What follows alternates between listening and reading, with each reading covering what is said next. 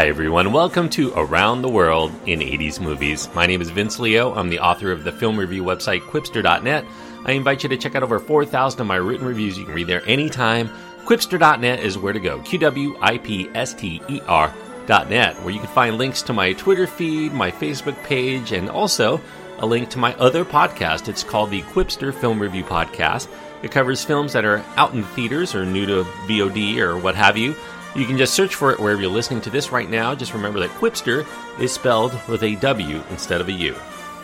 Today, we're going to be continuing on with our three-part look at the Indiana Jones films of the 1980s. Last week, we looked at Raiders of the Lost Ark. I mentioned that was my favorite, still is my favorite film of the 1980s altogether. It does not get better than that as far as I'm concerned.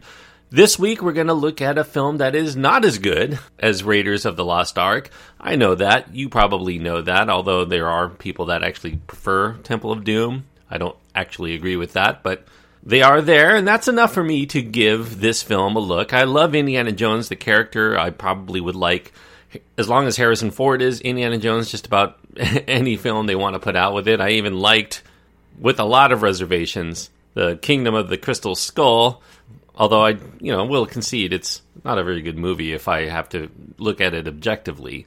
Indiana Jones and the Temple of Doom, it came out 3 years after the first one, 1984. Harrison Ford is back, but a pretty much all-new cast other than that. Kate Capshaw, Jonathan Ke Quan, Amrish Puri, Roshan Seth are in the film. The director is back, though, Steven Spielberg. The screenplay is by Willard Huck and Gloria Katz, this time out. While on the whole, I would say that Indiana Jones and the Temple of Doom is not really a horrible film. I do think that it's still a giant leap down from the kind of inspired intelligence that was the driving force behind the very crowd-pleasing Raiders of the Lost Ark. It seems this time around, Steven Spielberg and the rest of the filmmaking crew made a decision to take the scenes that provoked the most audience reaction in Raiders of the Lost Ark and to give us mostly that for 2 hours straight for the thrills. There's more humor here. There are more stunts, more creepy creatures, and more gore. And if there's a lesson that can be learned here from Temple of Doom, by the way, the Temple of Doom, that was not the original title. It was originally meant to be called Indiana Jones and the Temple of Death.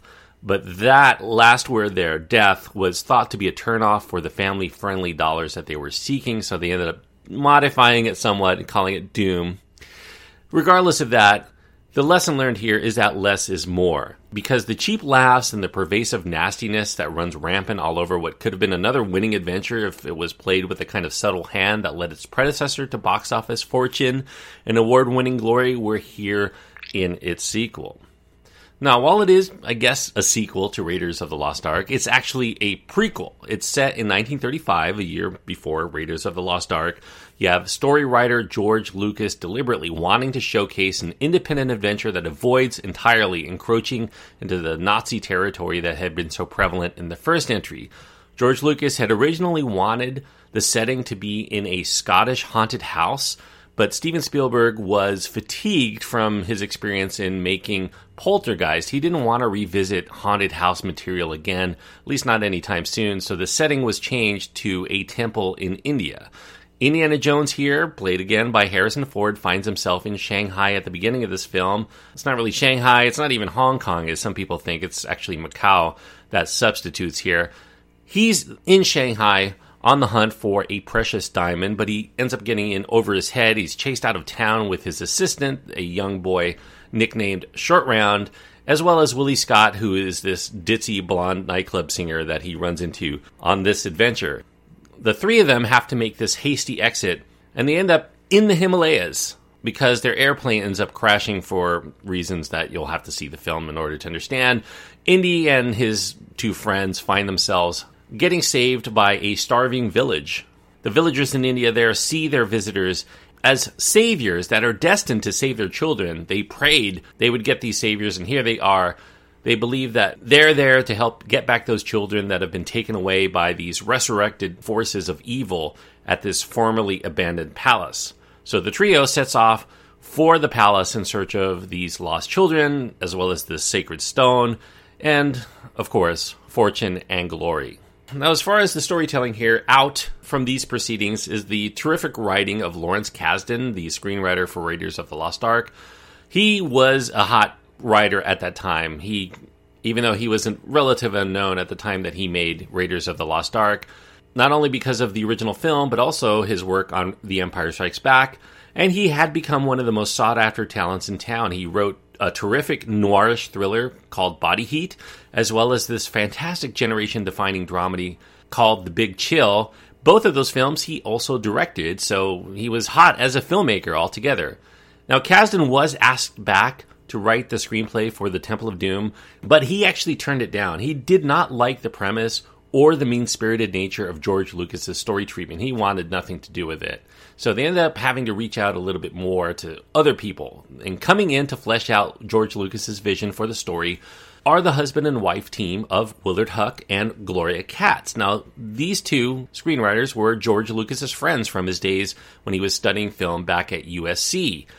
They had also worked with him before. They wrote the screenplays for American Graffiti as well as its sequel, More American Graffiti. And they did some uncredited work on Lucas's crown filmmaking achievement, Star Wars. So they are very familiar with what George Lucas wants, and they worked well with him. Now, as far as their approach to the Temple of Doom, Huck and Katz saw this in the realm of the old Hollywood days. They were big fans of films of the 1930s, especially, which is kind of the time period that this film is set. In 1939, there was a film called Gunga Din. It featured Cary Grant and Douglas Fairbanks. And that film really had a lot of influence on where they wanted to go with this one. It also featured adventurers and this thuggy murder cult, and there was a lot of banter and Hollywood glamour in the film. So they really took that approach to the Temple of Doom to try to make it very similar to the kinds of movies that they really enjoyed seeing back in the 30s. And it was really in keeping with the homage to the serials that came out during that time period too, which was the whole impetus for making the Raiders of the Lost Ark to begin with. Now, as a side note, I just want to mention here, the character name of Short Round, it kind of followed in the tradition of George Lucas naming his main character, Indiana Jones, on his beloved dog's name. His dog was named Indiana, an Alaskan Malamute. As far as Short Round was the screenwriter's dog, Huck and Katz. That dog was named after a character in a favorite movie of Huck's, 1951's The Steel Helmet. And the character of Willie was Steven Spielberg's dog's name. So just a little bit of trivia for you there. Now, summing up why The Temple of Doom is still a worthwhile watch despite its considerable flaws is pretty easy. I mean, we like the character of Indiana Jones.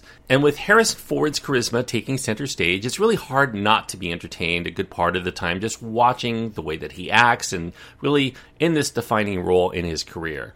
The special effects here are just as impressive as the first time around. They really absorb the viewer in with a lot of lavish sights and sounds and sets. It's really easy to watch. The stunt work here is also up to the high standards that were set in Raiders of the Lost Ark. A lot of fist fights, good falls, good choreography. And of course, John Williams provides another memorable score. He adds its own unique flavor with a little bit of Indian flair in addition to the usual Indiana Jones theme. Still, I realize all of that is just bells and whistles. Those aren't the only ingredients that you want if you're going to make a good film.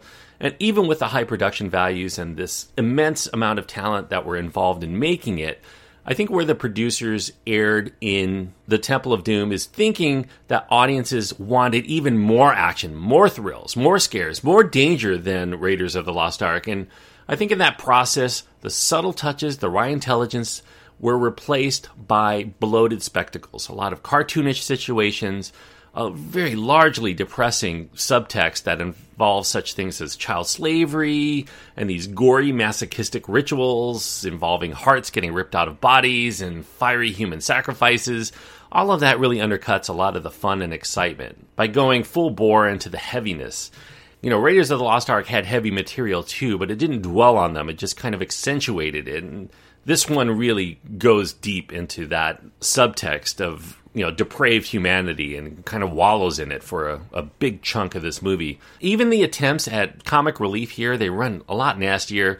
You have a banquet sequence that's full of gross-out jungle courses on the menu, live snakes with eels inside them, and eyeball soup and monkey brains, and beetles that they're eating the innards out of, and lots and lots of ooey gooey bugs that they end up having to traverse and trample on the way to the inner chasm of the temple's domain while they're on their way to actually watching these gory rituals as well. And there's also this hokey quality that runs throughout Temple of Doom that was mostly missing in Raiders of the Lost Ark. Those are made infinitely worse by some pretty bad characterizations here, most notably with Willie, who was played here with maximum shrill by future Spielberg wife, by the way, Capshaw. It would become obvious that Capshaw must have stolen Spielberg's own heart, having married her later, although that relationship would have to wait. Spielberg was set to become a father and marry Amy Irving in 1985. He was romantically involved with Amy Irving back in the 70s. He ended up getting reunited while in the production of Temple of Doom, and they ended up getting married for a few years. Now, other actresses besides Kate Capshaw were in consideration, including, most notably, Sharon Stone. Kind of interesting, the following year, Sharon Stone would kind of come to some fame for being in the knockoff of Indiana Jones. The following year, King Solomon's Mines, as well as its sequel, the Alan Quartermain and the Lost City of Gold, or something like that. Jonathan Ke Quan, who is actually billed here at this time as Ke Quan, was a refugee from Vietnam. He was not Chinese. He is a Vietnamese-American who accompanied his brother to the casting call. You know, his brother was the one seeking the open casting, but the casting crew were smitten by Quan's charm and his ability to make fast friends with them. Even though his English was not very strong, they really connected with him and thought, hey, they'll let Spielberg give him a look, and Spielberg, too, was smitten with him. He wanted to use him for the Temple of Doom. The rest is history for him. Indiana Jones and the Temple of Doom would become one of two Spielberg-produced films in 1984 that would raise the ire of parents groups who felt that, along with his other produced film, Joe Dante's Gremlins, that the PG rating on these films that were kind of marketed towards families was now becoming so broad so as to include much of the fare that they considered to be too violent for most of their preteen children. They were very uncomfortable with exposing their children to a lot of the sadistic violence that these two PG-rated films are full of. So to counter that feeling, the MPAA ended up devising a new rating system for these hard PG efforts that were much more violent, or maybe even more graphically sexual than a standard PG. They dubbed this PG-13, and that meant that they thought these films were not hard enough to become R-rated, but they were suitable for older and more inured kids as well as adults. So really, Spielberg, you have him to thank for the PG-13 rating. His Gremlins and his Temple of Doom pushed the limit of what PG could show so much. Parents just needed better guidance as far as, what to expose to their kids. Now, Spielberg would go on to describe all of the darkness, all of this violence that's in this film, this nastiness that is so pervasive in the Temple of Doom, as an attempt to purge his own demons, his dark side, so to speak, out on the screen that were plaguing him at the time, both in his personal as well as his professional life. He was out of his breakup with Amy Irving, even though they reunited during the making of the film. He was still stinging from that. George Lucas himself was writing his story during his divorce from his first wife, Marcia, at the time. And both of these men felt very depressed and on edge and really kind of bleak as far as their future goes. So, that kind of resulted in a lot of the nastiness that you see on the screen, at least according to them. And to stem the tide of the complaints from the parents groups, Paramount Pictures ran advertisements with a disclaimer that said that the film may be too intense for young children. Back when Jaws was released, they also had disclaimers for that film as well. And those parents groups were not the only backlash toward the Temple of Doom at the time of its release. More backlash would come from the depictions of children in peril and abuse of those children for entertainment value, as well as this trite use of a weak and needy female lead and the stereotypical, and some would even claim racist, depiction of the people of India, both in rural and royal circumstances, that this country is inherently uncivilized and they were inclined to be savage in nature. In fact, the film was shot in Sri Lanka, not in India, even though they did a full scouting of Indian sites that they wanted the film to be set. They ended up having to scrap that because the government in India did not endorse this depiction of their country. They did not want them in the country making this film. They didn't like the notion that the goddess Kali in this film is evil, and the film when it was eventually released, for a time, was banned from even playing there. That ban has subsequently been lifted, but they did not like that at the time. Still, the film ended up becoming a success, despite all of these protests and quibbles and complaints. Lower critical ratings, there was this controversy in the sadistic violence, but yet it would still prove very lucrative for everyone involved. It took in over $333 million worldwide. That nearly matched the overall take of Raiders, which made maybe about $15 million more. It was only a $28 million budget, so a huge smash success. It would go on to become the number 3 film of 1984. Domestically, it was bested by Eddie Murphy in his breakthrough performance in Beverly Hills Cop, as well as the juggernaut comedy Ghostbusters. Those were huge films in the United States, but worldwide it still was the champion. And despite box office success, where George Lucas and Steven Spielberg would take a hit is in the merchandising. The toys and the accompanying product tie-ins were severely overproduced. They anticipated they would be much more popular because of what they experienced with Raiders. Was not to be the case in this particular instance. Maybe it was due to the aftertaste of the film's bleak and disturbing subject matter. People didn't necessarily want all of those toy tie-ins to give to their kids. The aftertaste was not just felt by audiences. Steven Spielberg has always felt a bit uneasy about the film's dark tone and the extremes. When he looks back on it today, he claimed that the third entry, 1989's Indiana Jones and the Last Crusade, was primarily made as an apology to Indiana Jones fans for his work on the Temple of Doom, even though most of those fans still accept the Temple of Doom as genuinely entertaining. It is still an embraced film, even if it's not up to the standards of the bookend films, at least in their estimation. Spielberg also did get a wife out of the deal. Back in 1991, he became married to the co-star, Ke Capshaw, and is still married today to her, so I'm sure he really wouldn't take back the making of this film if he could, because that was a life-changing deal for him. Despite all of the kind of negativity that's surrounding this film and some of the criticisms that I have for it, I will say there are the elements and the scenes that make the Temple of Doom worth every penny of the price of admission. Some of those were conceived of for Raiders of the Lost Ark, but ended up cut prior to production, but those are still ingeniously conceived. You have the lush, Busby Berkeley-esque opening musical number that's very striking. That was not meant for Raiders of the Lost Ark. In fact, it was an idea that Lucas, as well as his screenwriters, had for their unfinished script for a film that they were trying to make called The Radioland Murders. That film would actually end up getting made in 1994, but at that time it was not finished and they didn't really know what to do with it, so they ended up using the opening number, Anything Goes, that they planned for that film into this film. But in this case, Anything Goes is sung in all but the chorus in Mandarin Chinese. Pretty ingenious, I think, to adapt it to the circumstances here. The thrilling minecart chase in this film is spectacular. There is some obvious use of miniatures. It's kind of a distraction here, but still, it's a breathtaking piece of cinema for its era. And then it also caps off with this exhilarating rope bridge showdown. It really is a show-stopping finale in many respects. There's a lot to like in between some of those overbearing attempts to entertain with this anything goes attitude. It delivers on entertainment. It does have a high amount of overhead, though, and that aftertaste, as I mentioned. But if all you expect is to be entertained, I think Indiana Jones and the Temple of Doom is going to give you enough laughs, enough chills, and enough thrills to warrant a viewing experience, and maybe multiple viewings, as long as you're willing to overlook that often distasteful shock and schlock approach to adventure. It's still a really fun film. I'm giving Indiana Jones and the Temple of Doom 3 stars out of 4. 3 stars on my scale means that I do recommend it for people who like this kind of movie. If you're a huge Indiana Jones fan, obviously you're going to watch this film. You're probably going to enjoy it. Harrison Ford fans, if you're really into Steven Spielberg's films, definitely give this one a watch. It's worth your time. If for some reason you're one of those rare people that did not really get into the action-adventure format of Raiders of the Lost Ark, maybe you're not into these kind of popcorn flicks, this film is a big step down as far as I'm concerned in quality to Raiders of the Lost Ark.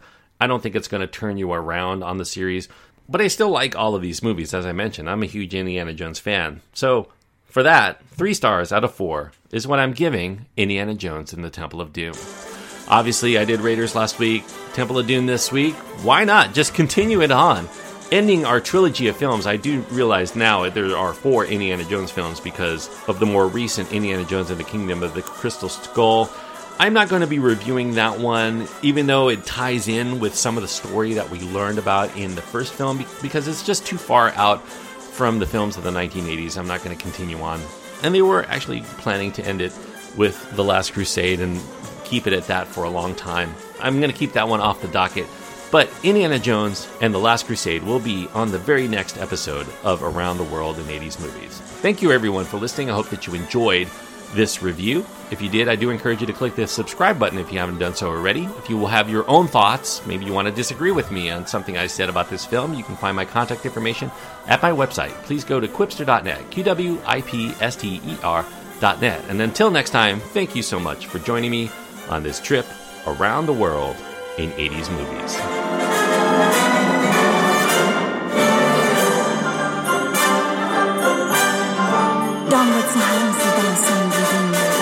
Anything goes.